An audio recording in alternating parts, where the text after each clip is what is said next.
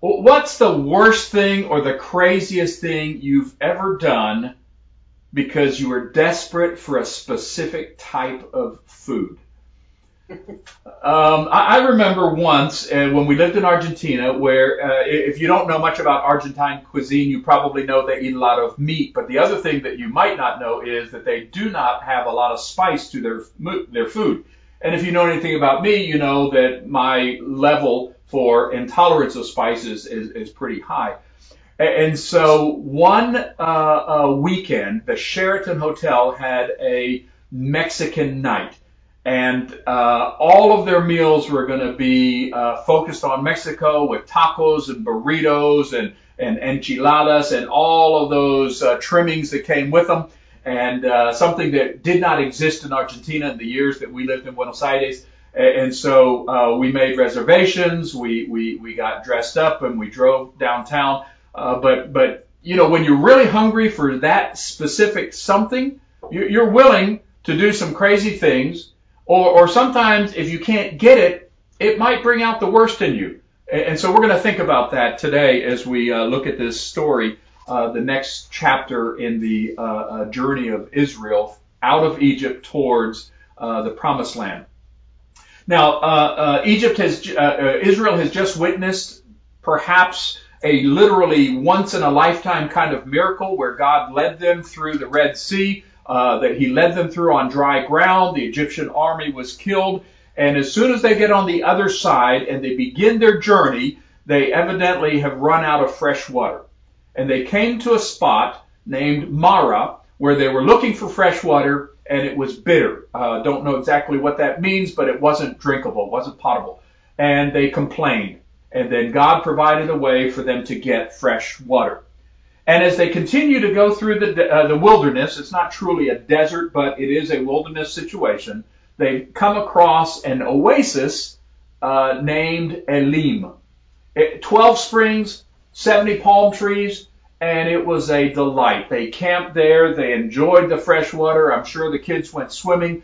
It was just a wonderful, wonderful time. But like rest areas, they might be enjoyable up to a certain point. You don't live there. They're just a stop on the journey. And so now they're beginning their journey once again across the wilderness. And that's kind of where we pick up the story in Exodus chapter 16. Now, as I read the first part of the chapter, I want you to be looking for 3 takeaways that we'll come back to later in the lesson. 3 things, just look for them as we read. Number 1, God provides. It's a basic message. God provides. Number 2, we should be generous. And then 3, we should be grateful. Those 3 things will come up through the text, and we'll kind of think through them when we get there. Exodus chapter 16, verses 1 through 15. Then the whole community of Israel set out from Elim and journeyed into the wilderness of Sin. Now, for us English readers, that word sin doesn't mean what we think of when we think of sin. That's a name, kind of like, and it's related to the word Sinai when you think of Mount Sinai. And so this wilderness of sin is not a wilderness of transgression. It's just that happens to be its name. So they journeyed out into the wilderness of Sin between Elim and Mount Sinai. They arrived there on the 15th day of the 2nd month, 1 month after leaving the land of Egypt. 1 month. There too, the whole community of Israel complained about Moses and Aaron. If only the Lord had killed us back in Egypt, they moaned. There we sat around pots filled with meat and ate all the bread we wanted. But now you have brought us out into this wilderness to starve us all to death. Then the Lord said to Moses, look, I am going to rain down food from heaven for you. Each day the people can go out and pick up as much food or bread as they need for that day. I will test them in this to see whether or not they follow my instructions.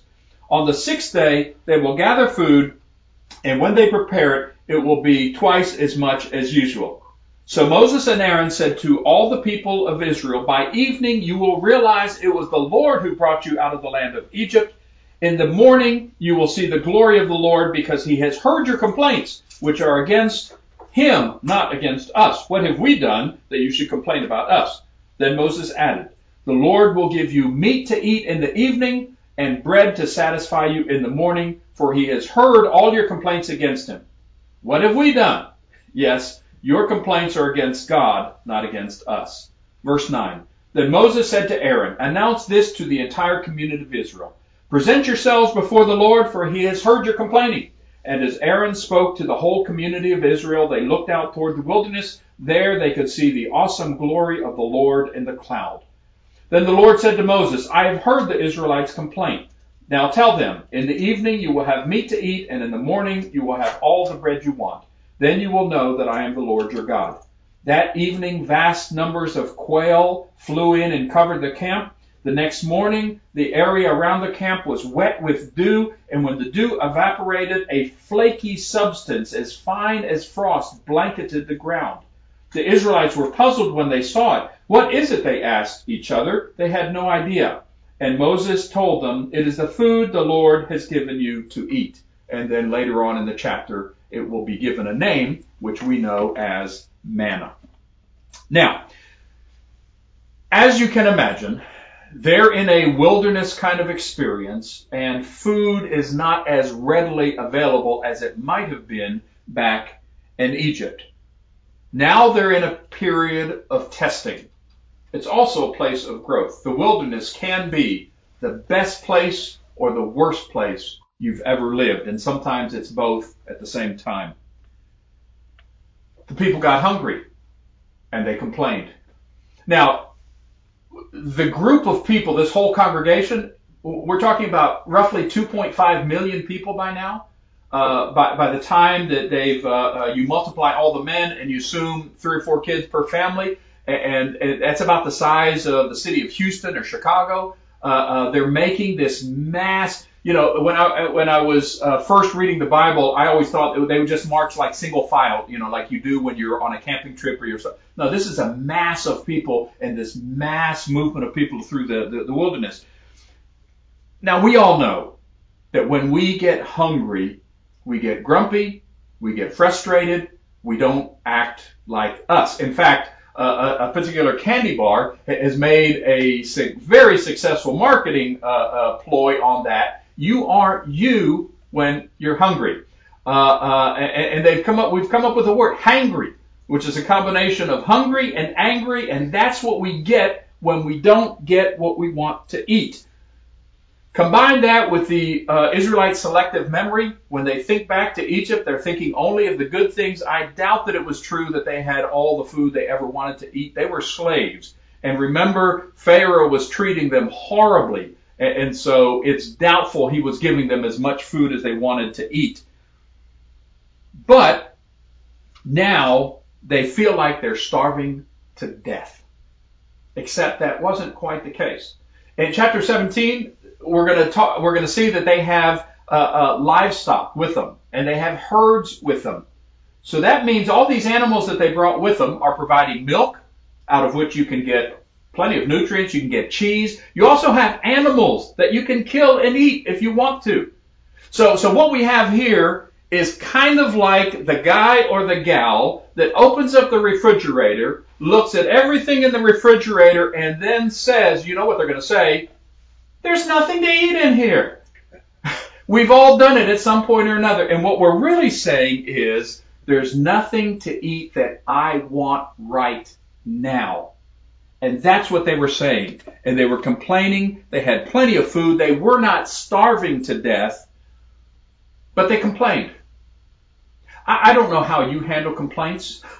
If someone in your family is complaining, or someone in the office is complaining, how do you handle it? Well, God says, I heard the complaints, and I'm going to rain down on you something that's going to stop all the complaining. You know, God had rained down fire and brimstone on Sodom and Gomorrah. He had rained down hail on the Egyptians. So what does he choose to rain down on this 2.5 million mass of people that are complaining as one voice? He chooses to rain down food. Meat and bread. Quail and manna. And manna wasn't actually bread. It's called bread, but it was kind of a wafer that tasted sweet like honey. that you could then crumble up, you could grind up, you could use it to bake or to cook. See, I always thought that it was us, mankind, who invented eating cereal in the morning.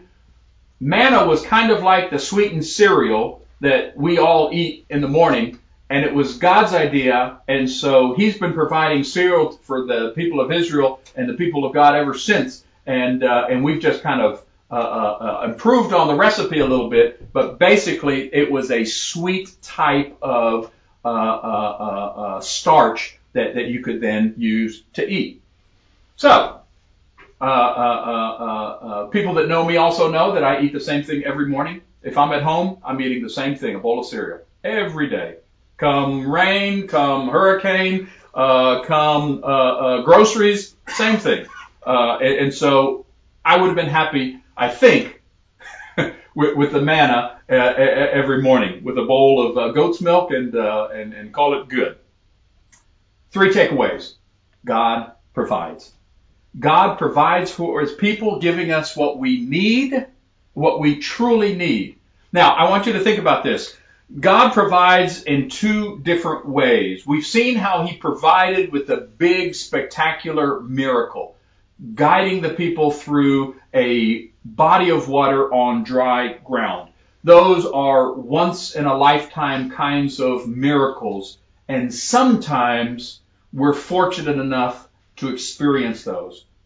But God also provides in the day-to-day provision and miracle of life and providing what we need for life, and He does it every single day, all day long, whether we're aware of it or not. The air that we breathe, that if we get a lung infection or we have a respiratory situation that requires a ventilator, we'll realize how costly and how difficult it is for us to breathe air when our bodies aren't functioning properly. Sun, rain, all of the specific kinds of elements. Sometimes in our quest to look for the big miracle of God, we forget about, we overlook, and we tend to minimize the everyday miracles of God. And the people of God, no matter what God had done, that they just weren't satisfied. They weren't happy enough. And every situation for them created a crisis of faith, and it didn't matter how illogical that situation was, it created a crisis of faith. I remember reading this quote by Woody Allen. He once said, "How can I believe in God when just last week I got my tongue caught in the roller of a typewriter?" Well, what were you doing with for those of you that us older folks know what a typewriter is, the kids might not, but what was your tongue doing in a typewriter? And why would you say that you can't believe in God because of that? Well, that's just kind of how we are.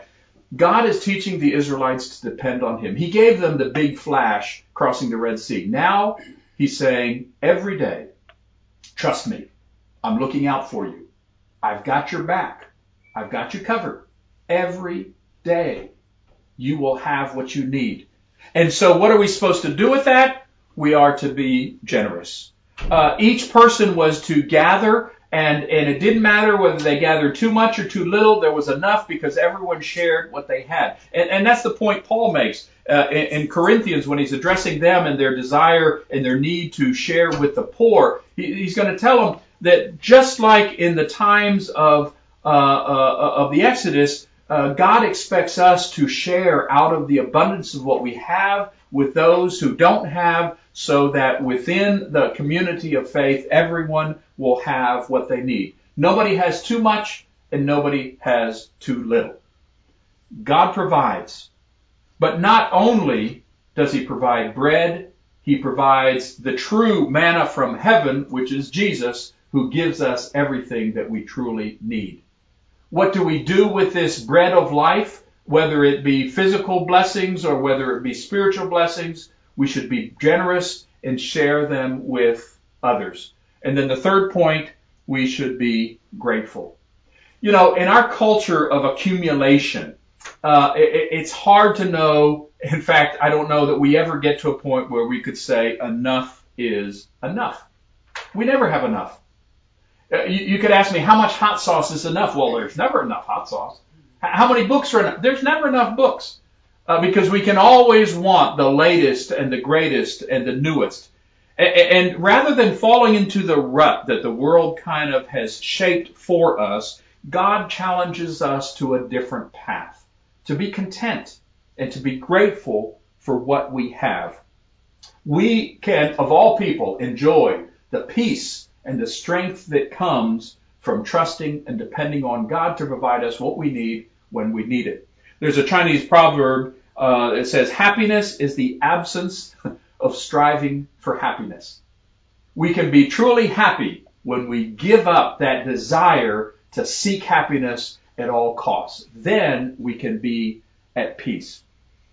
A couple months back, Cheryl Hudson shared a story with me that I think is especially appropriate for this lesson. It's called the 10th apple effect. And it begins kind of as a parable. And the story says that there was a hunter that went into the forest. He was hunting for deer, and no, the hunter's name was not Paco, but it could be. He was hunting for a deer, and he was using all of his navigational skills, but then he got kind of turned around and he got lost and he couldn't find the deer and he couldn't find his way out, and he was just stuck. And day after day, he's stuck in the middle of this forest and didn't know what to do, didn't know how to get out. This was before the days of GPSs and cell phones. And then in the distance, he saw what looked to be a fruit tree. He got closer, and it was an apple tree.